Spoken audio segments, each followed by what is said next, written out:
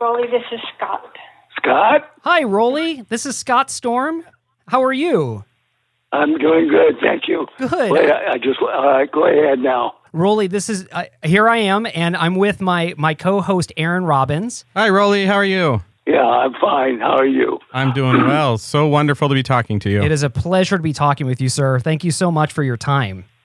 It's my pleasure. I'll see what I can do.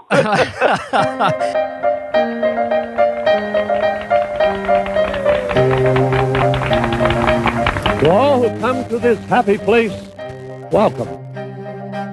This is not Santa's workshop. It's just one section of a creative world where new attractions for Disneyland are conceived. Now, a great deal of time, sweat, and a few tears were expended on all this.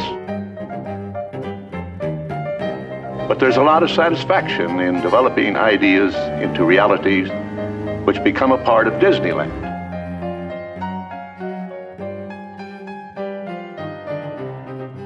Hey everybody, welcome to Bobsleds and Banthas, a podcast about Disneyland, Star Wars, and all the other things the Disney company owns that we love. On this episode, Aaron and I get the unique opportunity to sit down and speak with Disney legend Rolly Crump about his theory of design, his life, his legacy, and his experiences with Walt, Yale Gracie, and many, many other Disney legends. We are so excited to share this interview with you, and we're going to get right to it. But stay tuned afterwards so that you can hear Aaron and I talk about our thoughts with sitting down with this amazing individual.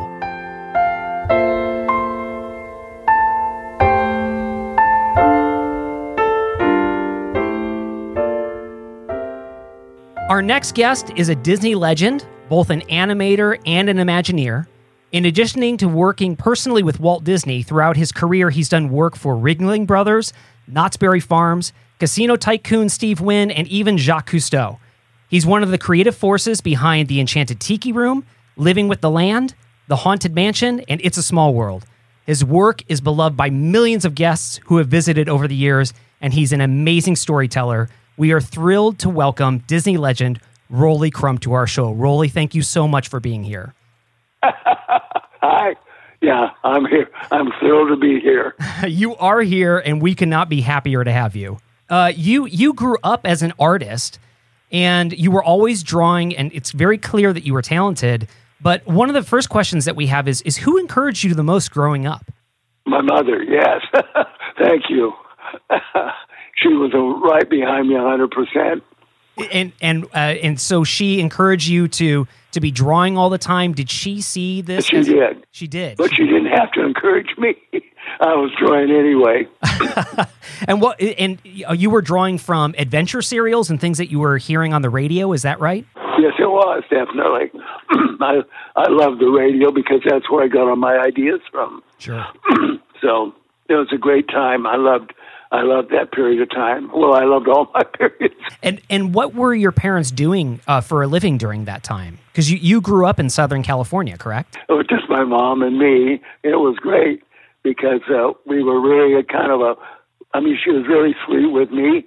She believed in me and she supported me and got me on pencils and paper and always made sure she had stuff in front of me and always made the radio available to me so I could listen to the radio because the radio really is what trained me because I could draw whatever I could hear on the radio. So that's what got me started. When your mom was watching you draw, was the idea of working for Disney in animation a thing that was in her mind? Was it a thing that was in your mind? No, not then. Later on it was, but not then. Where I got excited about Disney was my father took me to see The Three Little Pigs when I was 3 years old. And after I came out of that little cartoon, I said to myself, I want to work for that gentleman. And I was thrilled about it. I couldn't stop talking about The Three Little Pigs. So that was good. That was my introduction to Walt. And little did I know what would take place. So it was great. Yeah, I think that's an understatement, what you just said. Now, you have a very... I would call it a serendipitous story about getting your first shot at Disney Animation. Would you tell us a story about when you were having, was it Christmas Eve dinner with your mother and her friends, and one of them worked in animation? Yeah, at a Christmas party we went to. And we were there at the Christmas party, and there was a lot of my mom lived in Westwood, and there was a lot of people there that happened to work for Disney, which was kind of a crack up. And so my mom said, well, my son has always wanted to work for Disney. So one little lady stepped up and she said, well, if he needs a phone number to call, I'll give it to you. So they gave me the phone number, and sure enough, the next day I went down and I called. And I made an appointment, which I was shocked. I didn't know I could get an appointment that easy. So that's how it all got started. And then I went over for my interview, which was kind of interesting.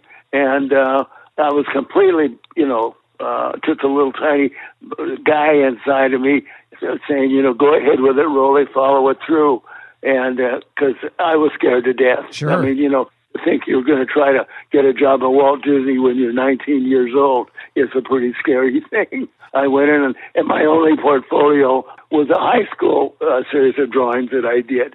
And it wasn't a portfolio, it's just a series of drawings. And I'm sure, as a later date, I was told, when they transferred me from animation into WED, I was told by the art director at that time that I had the worst portfolio of everyone that ever applied for a job at Disney. And I said, oh, okay. It didn't bother me at all for him to say that, because I didn't think I was that good anyway. But anyway, that was what got started. Aaron, did you have a question? Yeah. Did you have animation experience at this time, or was the idea that they were going to train you in the actual art of animation? All you had drawn was still life stuff. I didn't even know what animation was. I didn't have a clue. At least the kids that go to art school before they try for a job at Disney, they get a chance to learn what animation is and how it works. But when I got there, I didn't have a clue. I didn't know I was going to work in animation. I just knew I wanted to work for Disney. So that was pretty naive on old Rolly's part. So this was at the Burbank studio, correct? Oh, at the Burbank studio, yes. It was in the animation department. In the building? Yeah, it was one of the directors of animation. They had the two offices downstairs. And then we were all over the place after that. So Rolly, taking a look back at that moment in time when you were at that Christmas party, and that was sort of your shot, right? And you got your shot and took your shot. Taking a look back at that time, how do you view that? Is that coincidence to you? Is that the right place, the right time? Is that divine provision? Is it something else? Like, what do you think about that opportunity? Oh, it was an accident. A happy accident. I've always been on a road that I knew nothing about, and I have to follow my road. And so that's exactly what took place. And I was so fortunate. I don't know how lucky I was to have that happen. It was a perfect timing for me, too. Well, and the world has been blessed as a result of that. Okay, thank you. There are guests and fans that are just so thankful for that opportunity. So, when you began work at Disney Animation, you were an in-betweener. Is that correct? Oh, yeah, I was an in-betweener, yes. And now Aaron is an animator, and so he knows what an in-betweener is, but I don't. Would you mind explaining that to us? Yeah, well, I do. An in-betweener does every other drawing, and it's as simple as that. And there's generally 32 drawings a second, so that's basically the bottom line. And we're supposed to do that. We're supposed to do 30 drawings a day, which was kind of interesting as well. So it was a marvelous time frame. And the thing that I learned was when I started working there, I knew nothing. And I knew nothing. So I said to myself, well, Rolly, you better be a good sponge. So I spent my life being a good sponge in many ways, which was great. You got to keep it simple. So when you were in animation, were you aware of what was happening at WED at the time? And was that something that you were aspiring to do, or were you happy where you were? No, not at all. WED came up later because WED was not in existence when I started there. I started there in 1952. So, and I don't know when Walt decided. In 59 I went to WED, so it hadn't even been thought of yet in 52. But you were present for Disneyland's opening day, correct? Yeah, yes, I was. So what was that like, working for the Walt Disney Company and being at Disneyland and seeing it open. Can you go back to that day for us? Oh, yeah, I'll take you back a little further than that, because when we were in animation, they were under the process of building Disneyland. And so, but we weren't aware of that. And so then what happened was all of a sudden we saw bits and pieces around the studio lot that represented things that were going to be at Disneyland. And we thought, oh my God, what is this? And so, because we were really in the dark. We didn't know exactly what Disneyland was. This was before Walt got up and talked to all of us at the studio. And then one day Walt brought us all over to the main theater and explained what Disneyland was going to be and showed it to us. And then all of a sudden we could see some of the things that had been happening at the studio we realized were part of Disneyland. So we were brought into it very slowly about it, what it was. We never saw the big picture at all to begin with, like we did with Epcot. With Epcot, we got all that stuff way ahead of time. But at the studio, it didn't work out that way.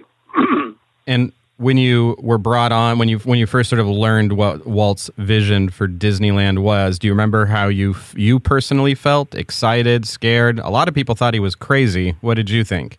I thought it was great. Well, I was thrilled. You have to be in the head of a person working in animation. You always got excited and looked forward to everything that Walt was giving to you. So I think that was the bottom line, was anything that Walt said you were excited about, no matter what, because you knew if Walt came up with it, we were going to do it. It was simple as that.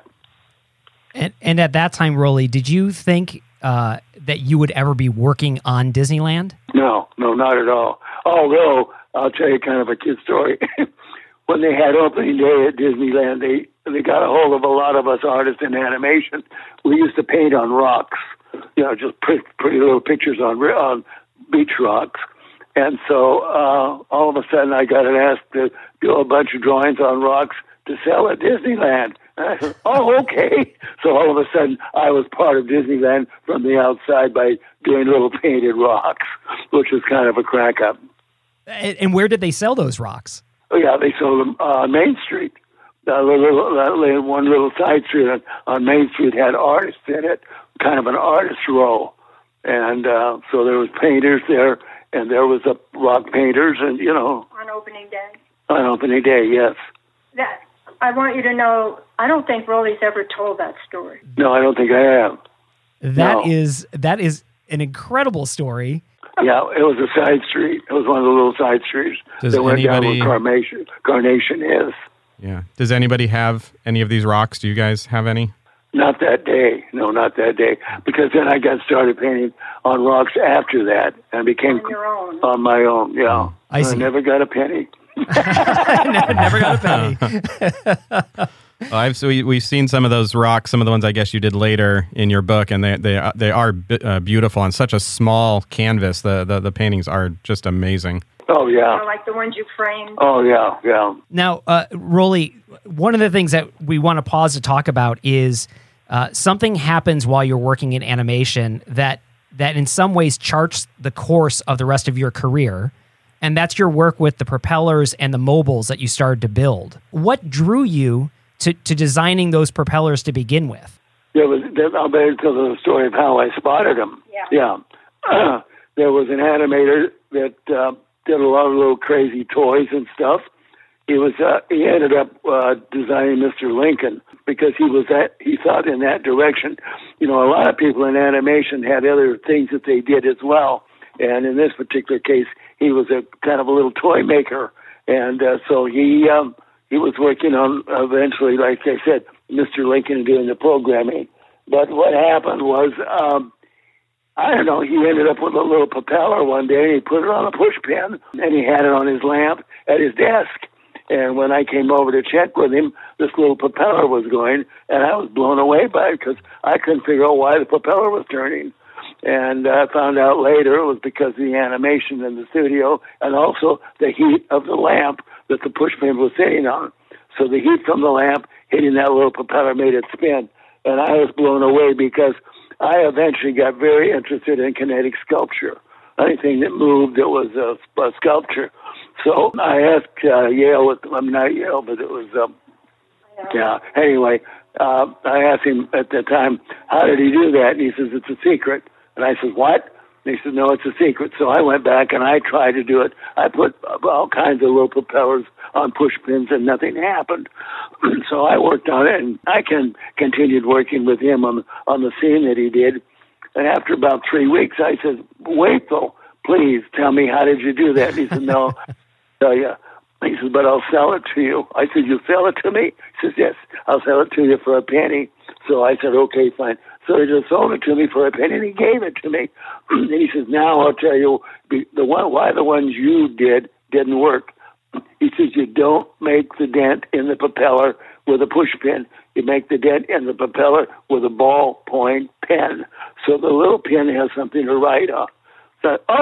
So I went back to my desk and Bill won it. I said, shit, that works. So I'll go with it. And I got excited about it. I ended up filling my room with propellers, which is kind of an interesting story all by itself. So anyway, and then I had an exhibit in the library with all my propellers. Now, this backs into where I came involved with WED, because Walt was looking for people to work for him at WED, and so he used to ask around in the animation department about people that might fit in work WED. And Ward Kimball, for some reason, had seen my propellers and fell in love with them because he liked kinetic sculpture. So he told Walt about Rolly. He says, why don't you get a hold of Rolly? And he says, what do you mean get a hold of Rolly? He said, I haven't had a try to get a hold of him. He says, he's having an exhibit in the library with all these propellers. Why don't you go to his exhibit? And so Walt did. So he would. Walt went to my exhibit, and I got a call from the library saying, Walt was up here today. I said, oh, my God. I said, that's great. They said, he really enjoyed it. They said he laughed a lot. And I said, well, God, that's good. At least something I did made him laugh, and it was probably the marijuana posters. So what happened was when they called me to tell me that Walt had been in, and he laughed, I said, did he go down the hallway where the dope posters were? And they said, yes. I said, oh, my God. So he knows all about my opium, my cocaine, and my heroin posters. So that was kind of my little sideline of craziness that I did. So it was because of that Walt decided to hire me. So they decided to pull me out of, and the animator I was working for was in Europe on a vacation, so they never told him. They just took me away from him without telling him. So when he came back, my desk was empty, and he went down to the office, and they said, where's Rolly? They said, well, he moved to WED. Well, of course, the big story back in those days was that anybody that worked in animation that moved to WED, you'd never see again. And so it was kind of like quicksand. They went to WED, they went to quicksand because you'd never hear from them ever again. So that was kind of a crack up, which was kind of fun. Rolly, I wanted to ask you about the materials that you used to make those propellers. It looked like to me, and I would like you to confirm this, that it was a Palomino 602 Blackwing pencil. Did you use the metal insert from a Blackwing? That's right. That's right. So I actually am holding two 602 Blackwings in my hand right now. I don't think Scott's ever held one, but if I give you a penny, will you tell me how to make the propeller? Well, that's exactly what you do. You put the dent with a ballpoint pen in the center of the eraser holder. We're going to put these on our Instagram. The Palomino Blackwing is the animator's preferred pencil. It's just amazing to me that a pencil that it was revered by Preston Blair and Warner Brothers and Disney actually has such a connection to you, getting you into WED and the park, that pencil plays such a huge role in animation and now Disneyland. Just fascinating to me. Oh, yeah. They're still using the Blackwing. That's great. That was a great time. In fact, the animator that I was in an office with when I was making the propellers decided he'd help me. So he's helped me start building some of the propellers. So my little office was completely filled with propellers. And I'm sure one night Walt must have come down and seen them all. He did see them all when he was up at the library, but I think he decided to come back to my room as well and see what was in there. So the man had a great sense of humor, and he was a delightful man, absolutely delightful. And I would like to talk about that. So when you get moved over to WED, it's really the first time that you meet Walt Disney. Is that correct? No. Oh, when I was invited up to meet Walt after I was hired. Yes, that was the first time I met him. And I shook his hand and I said, Mr. Disney, it's a pleasure on meeting you. And he says, no, it's not Mr. Disney. He says, it's Walt, and don't you forget it. So from then on, he was Walt to me. And it was kind of cute because he smiled and laughed when he told me that. You said in your book that he had a sparkle in his eye, and so will you comment on what you think that sparkle was, or what it was like to meet this man that was a legend and would become a legend? What was it like to have that experience? I don't have a clue. No, I was so goddamn excited I couldn't see straight. I mean, I didn't know what to say to the man. What did I have in common with him? Nothing. So it was just, he's your idol, he's your God, and all of a sudden you have to talk to him, and you say, oh shit, what am I going to say? Yeah, but that began multiple opportunities of you working very, very closely with Walt over the years. Oh God, yes, yeah. Yeah, we got along really great. We had good times together. And one of the things that he did was he paired you up with Yale Gracie to work on the Haunted Mansion, correct? Yeah, right. And so how did that happen? Did he direct you two together? What was his intention behind doing, at that point, the haunted house? And how did you and Yale become... Was that the first time you met Yale? No, it was after that for a while, because they gave me other assignments before I got on the mansion. Did Walt put you and Yale together? Yes, Yale. Yes, he did. Yeah, and put us together. In fact, what he did, which is really funny, which we didn't know, he picked both of us up from the rooms that we were in and put us in a room together. And we didn't know why we were there together. We didn't have a clue. And he just basically said, I want you guys to work on the Haunted Mansion. And we looked at each other and thought, what the hell are we supposed to do? So it was kind of a very crazy time, very crazy. But Yale and I would start talking about if we were building a Haunted Mansion all for ourselves, how would we design it for Disney? Do I understand correctly that this was originally pitched as a boat ride? I've heard that before. Is that true? Well, yeah, it was going to be a boat ride later on, way later on. This was after we built the mansion. Oh, I see. They talked about the convention. Yale came up with the idea that maybe the mansion should be a boat to be able to move all those people through it. And so those were crazy ideas that just kind of zipped through ideas for the mansion that were thrown out.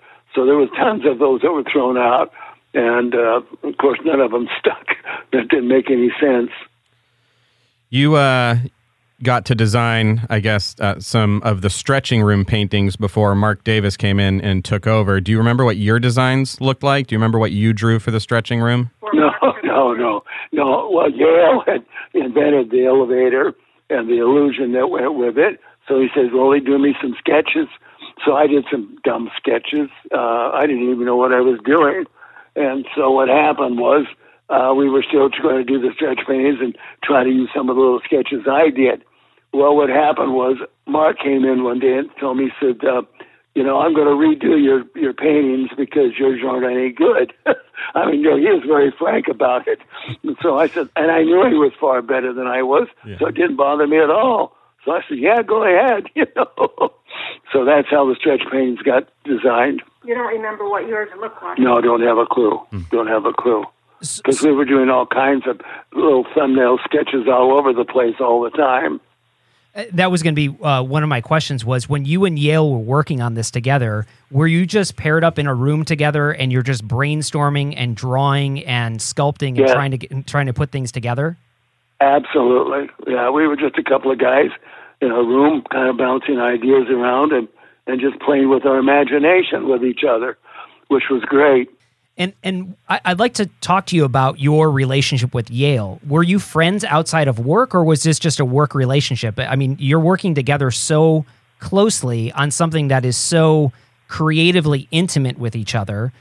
What does your work relationship or friendship look like during that time?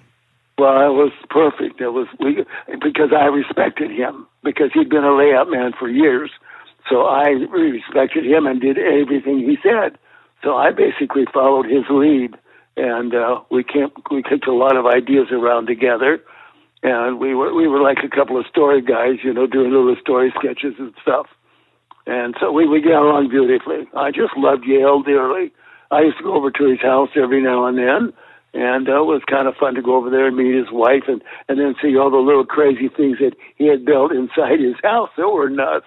You walked up his walkway to go to his house, and there was all these little sticks, little black sticks, and what they were lights, little straight lights on the end of a stick. But then he put a salt and pepper shakers unscrewed from the caps and put on top of those, so the little street lamps were really the little pieces of glass holders that held the salt and pepper. So it was, Yale was always doing crazy stuff. And so I just loved working with him because he had a nutty imagination. He was a real Geppetto. It's a great way of describing him. And then, of course, one of the most famous effects that you two worked on was the Pepper's Ghost, which revolutionized theme park design and ride attraction design and all those types of things. Yeah, right. And how did you stumble on this? Because this is a very old, very historic trick of the mind that was performed out in public spaces, out in the open. How did you and Yale discover this and say, this is something we need to put into the Haunted Mansion? Well, Yale discovered it. He had a book called The Boy Mechanic that he'd had for years. And in The Boy Mechanic, it talks about Pepper's Ghost. It talks about Dr. Pepper and his illusion. And not only does it talk about it, but there's diagrams that were drawn by Pepper. And it was incredible. Yale discovered it and said, we got to do Pepper's Ghost. And I said, what? So we started working on Pepper's Ghost together. In fact, we did a full-scale mock-up of Pepper's Ghost to show Walt in one of the sound stages. And it really went over well. Really, Walt just loved it. And this became, originally the idea of using these effects was in a walkthrough attraction. Yeah, exactly. Do you think the Haunted Mansion would be better today as a walkthrough, and why? Well, I would have preferred it as a walkthrough. Walt preferred it as a walkthrough. He told us one time, he says, people love to be scared. So he says, we can scare them any way we can. So that's basically the bottom line on what Walt thought about it. But that's why the walkthrough was better, because you could scare people easier. If you put them in a conveyance, they know they're being protected by the conveyance. But if you're walking, that's a different situation entirely. So anybody that says that the Haunted Mansion is perfect, we can say, yeah, but it's not what Walt wanted, right? Yeah, you're right about that. So looking back on your career, which project brought you the most joy while you were working on it? Every one of them. Okay, but if you had I'm to not pick kidding you, one of them. I give them all the same level. It was just an exciting time. Working with Walt was incredible, and everything in assignments that he gave us was absolutely unbelievable. And as it turned out, he became a partner of mine on the designs I was doing. And so if it hadn't been for some of his direction and partnership, a lot of that stuff never would have been done. So, the clock's a good example, because one time there was a clock that we had to do for Disneyland, and so it was Walt that said, first of all, there was a platform, and Walt said, what are you going to put on the platform, Rolly? And I said, I really don't know. I said, maybe I'll put a band up there that can play for people as they come by. He says, no, we're not putting a band up there. He says, why don't you put a clock up there? So I said, okay. So I went back and designed a sketch of a clock and showed it to Walt. And then Walt said, I want to see a model of it, because he always wanted to see everything in model form, because it gave him a better feeling about what it's going to look like, because he used to love to do models for his trains that he had when he was a kid. And so to him, he thought like a three-dimensional model. So anyway, that's what happened. That was a thing that he and I did together. Everything we did together. So if you had to pick a Waltism Something that Walt told you, the funniest thing or the craziest thing or the most endearing thing that Walt ever told you personally. What do you think that would be? Oh, that's kind of a hard one to pull up. Well, you know why? It's always in the conversation. I can tell you crazy things that happened between Walt and I. I know that Jack Fergus, my next door neighbor there in the model shop, was 6'8", huge man with gigantic hands, but he made these very delicate, tiny little models. And so one day when he was over there, when Walt was visiting with us, with he and I, rather not Walt, Jack. And finally, Jack was standing there, and Walt said, how do you do that, Jack? How do you, with those huge hands of yours, build these delicate little models? And then I said, excuse me, Walt. I said, but I have to tell you how he does that. And he says, how is it? I said, those hands unscrew, and he's got little tiny hands underneath. Well, he just went bazook. He was really pissed off at me because he thought I was going to tell him really how Jack did it. And I said, man, he does it with his own thumbs, you know. I don't know how he did it. So, you know, we would get into kind of crazy conversations that you couldn't retract from. There seems to be this thread of a lot of Imagineers not really understanding Rolly's process, but Walt always seemed to understand Rolly's process, which is so endearing. Well, we were very honest with each other. You know, I'll tell you how honest we were when I first saw the Tower of the Four Winds when they were building it, and I really hated it because it was over-engineered and ugly and fat. And Walt said to me, he says, Rolly, what do you think of the Tower of the Four Winds? I said, I think it's a piece of crap. He looked at me and says, Roland, it can't be a piece of crap. It cost me $400,000. Was it 200,000? Oh, I'm sorry. I always exaggerate things a little bit. It was a lot of money. Yeah, it was a lot of money. And so I said, okay, well, then it's not a piece of crap. But I mean, he and I were very, very casual with each other. I mean, we just talked like a couple of guys. I mean, there was nothing. There was no big space between us. And I never was scared of him because I loved the man too much. And I trusted him, and I knew that he trusted me, and he wanted me to be honest. That's the one thing he taught me, was to be honest. So, and I saw a lot of non-honest things take place in our group once in a while. So I said, that's never going to happen to me.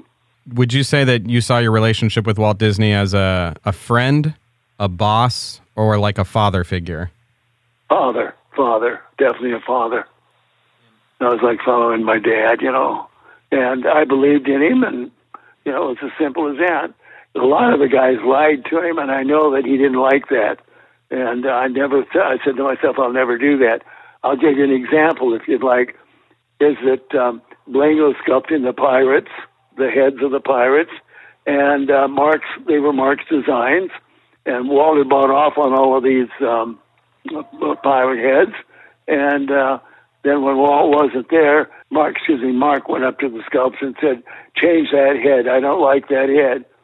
And so the sculptor told him, he said, no, he says, Walt bought off on that. He says, I don't care. I want that changed. So he changed it, and the next time Walt came over and he saw that it was changed, and he says to the sculptor, says, you changed that head? He says, yeah. He said, well, I don't like it. I want to go away. Why did you do that? And, of course, Blaine wouldn't say Mark told him to. And Mark stood there and heard him not say anything and not speak up for him. And Mark, I thought that was horrible. I thought that was terrible. And I took the advantage of that one time by saying, yes, I told a fellow that was designing something for me, and I had him build it the way I wanted. Because I told Walt, Walt, I said, I told him to do that because he's chewing the model builder out about what he did. So anyway, it was interesting to be honest and stay honest going through this because, you know, everybody looked up to Walt. You know, he was a god, and that was it. So, but people did lie. I remember seeing a lot of people lying, and I got sick of lying because there's no time to lie. There's no reason to lie. I was lied to so much you can't believe it. I know I was lied to when I first did the little bazaar. Well, we won't go into that. I'm sorry. I have an 11-year-old son who is dreaming of being an Imagineer. Aaron has daughters who are also dreaming of being Imagineers and production designers.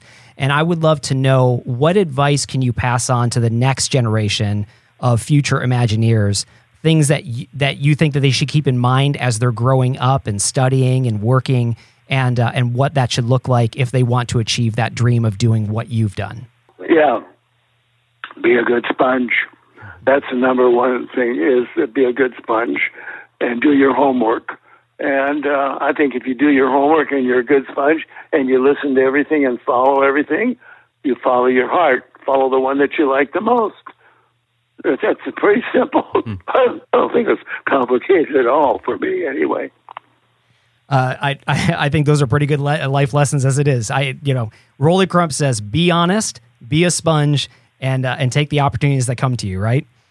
Yeah. Do your homework. And do your homework. Do your research. Yeah. He'll come to me. Hench told me, do your homework. And so he was one of my best teachers, was John Hench. So he was good. And he was a great, I won't go into that because it goes on forever. Well, Rolly, we have been thrilled to spend time with you. We thank you so much for your time and just your candidness. It's been amazing. There were good questions today. I love those. Did you get the right answers?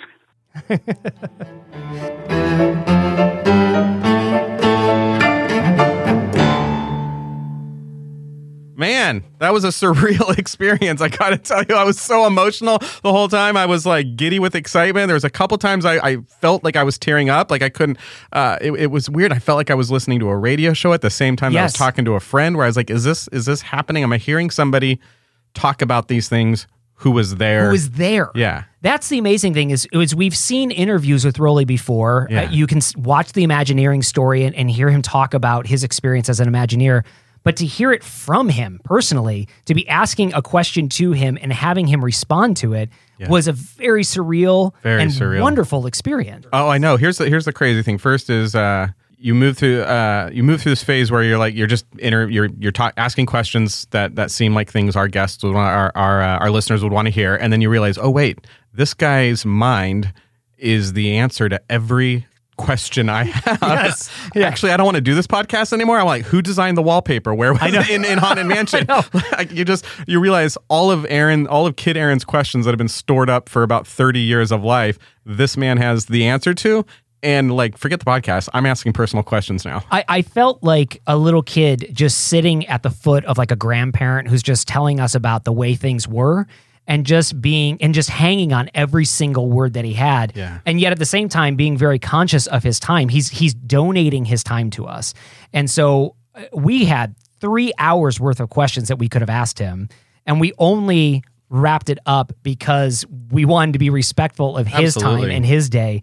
But we were just so thankful that he spent that time with us, and very excited because he said he is happy to come back on the show and talk more in depth about things like It's a Small World and Tiki Room and the Haunted Mansion. And so I can't wait to have him back. 2 other quick thoughts. When I had this other Disneyland podcast. Oh, did you interview Rolly Crump on that one? No, you didn't. What Disney Legends did you interview on that podcast? Yeah, exactly. Great question.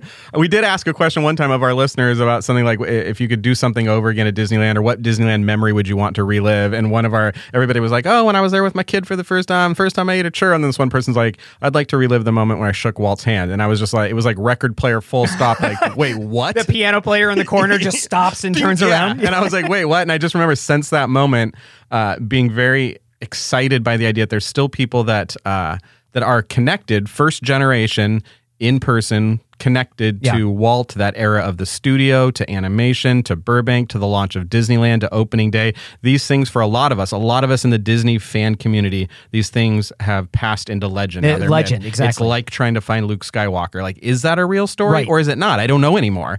And so to still have firsthand access to somebody like Rolly, who, my other point of this was that so delighted to talk about it. Like, I feel like I'm so sorry. I'm such a Disney nerd. I just have 45 questions for you. I'm so sorry. I'm Just sorry. a quick 45 Yeah. and then a lot of subparts to all those questions. But he was, but there was a joy. There's a man who is content with his life's work. Yeah. And I think we can all strive for that and just be like, there's somebody who did it, man. He took opportunities. He was a sponge. He went for it. And you can hear in his voice that he likes these stories. Oh, and that he takes delight in hearing that other people are interested in these things. One thing that I noticed you missed, though, because I've never spoken to somebody who was there on opening day. Have you ever spoken to somebody? Nope. So we have now spoken to somebody who was there on opening day, and you forgot to ask how hot it was. How hot it was. Oh, come on, Raleigh. It wasn't that hot, was it? Just be on my team. That'll be a follow-up question that we have for him. We're just looking through the things we forgot to ask. How hot was it on opening day? Did you feel like it was as hot as it's being reported? Seems exaggerated. Did you see anybody's heels sink into the concrete? You didn't see that, did you? What's that like for you to hear somebody talk about Walt as if he were alive and in that room with him talking? It's like you said, these stories that we hear have passed into legend. And yet to hear somebody who said, like, I introduced myself as Roland, and he started calling me Raleigh, and I said Mr. Disney, and he said it's Walt. Yeah, it's like, again, I don't even know how to respond to something like that. Yeah. It's just one of those magnificent stories. They feel legendary, even though they are true. They feel legendary, and it's such a joy to hear him tell it because you can tell the amount of reverence that he had for that man, and that everybody had for that man, and that he was as special as people make him out to be. It would have been amazing to work for him, and we get to talk to a guy who did work for him, who did it. Very close with him. I love this story. I love that there's things you and I think about Disney, Disneyland, and Walt, and working for Disney and what that should be like. And I hear a story about a guy whose name is Roland, not Raleigh. Right. But then when he's meeting Walt and working at the Disney studio, it sounds like Walt calls him everything from Orwin to that's right. Orwell, I think, was one of them. And finally lands on Owen. Finally lands on Raleigh, which just happens to be his childhood nickname as well. Yeah. And so you have Walt Disney taking somebody who's now a man and turning them back into a kid at heart, which is just what Disney did. And I just think that like the allegory of what Disneyland is supposed to do to be for the child in all of us. Yeah. Like now I have this real example from somebody who was like, yeah, Walt just randomly started calling me my childhood nickname, and that became my name for the rest of my life. It's like, of course. Talk about his book. Yeah, so you can find out more about Rolly Crump in his biography. It's Kind of a Cute Story by Rolly Crump and also Jeff Heimbuch. You can get that on Amazon. You can get it on Kindle if you want to. It's such a quick and great read. It's a great read. It's as casual of a conversation as the one we just had with Rolly. It's got a lot of great stories in here, amazing artwork, a lot of great photos that really just drive home what this man's design style was, his philosophy of design and color and shape and all of those things. Yeah, get that on Amazon. Get yourself a hard paperback copy of it because it looks great. We have it sitting here in front of us. Looks fantastic. I have digital and physical. I bought both versions of it. Let me ask you this: as a podcaster, a lot of these interviews, you and I, when we do them, not the interviews, a lot of these podcasts, when you and I do them, if something goes terribly wrong, you and I can just restart. It's just me and you. We can do whatever. Right. How is it setting up all this tech and plugging all these cords in and getting ready when you know like this is a non-redo situation? You have to get this right. I quite literally looked at our setup at one point about 10 minutes into talking with Rolly, and I thought, did I hit the record button? Oh no, did I hit the record button? And I almost reached over to hit the record button because I'm like, does red mean recording or that recording stopped? I can't remember right now.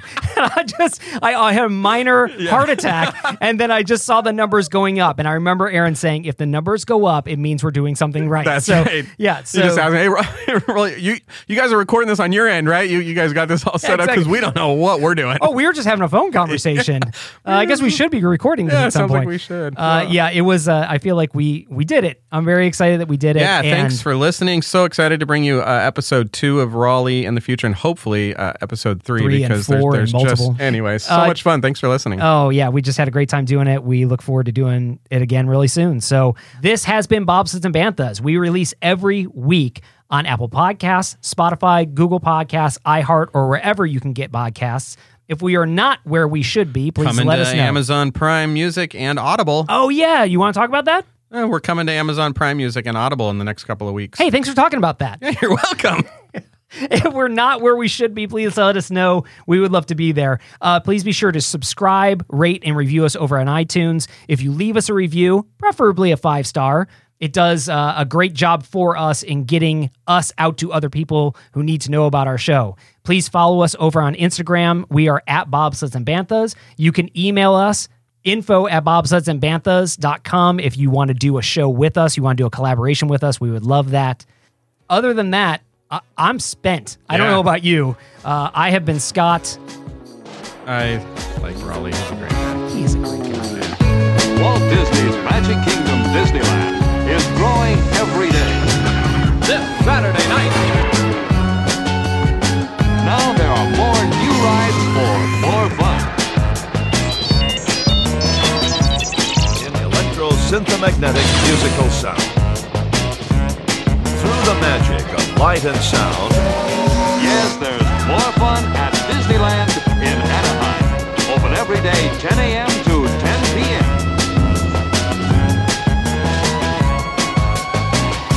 You can waste time with your friends when your chores are done.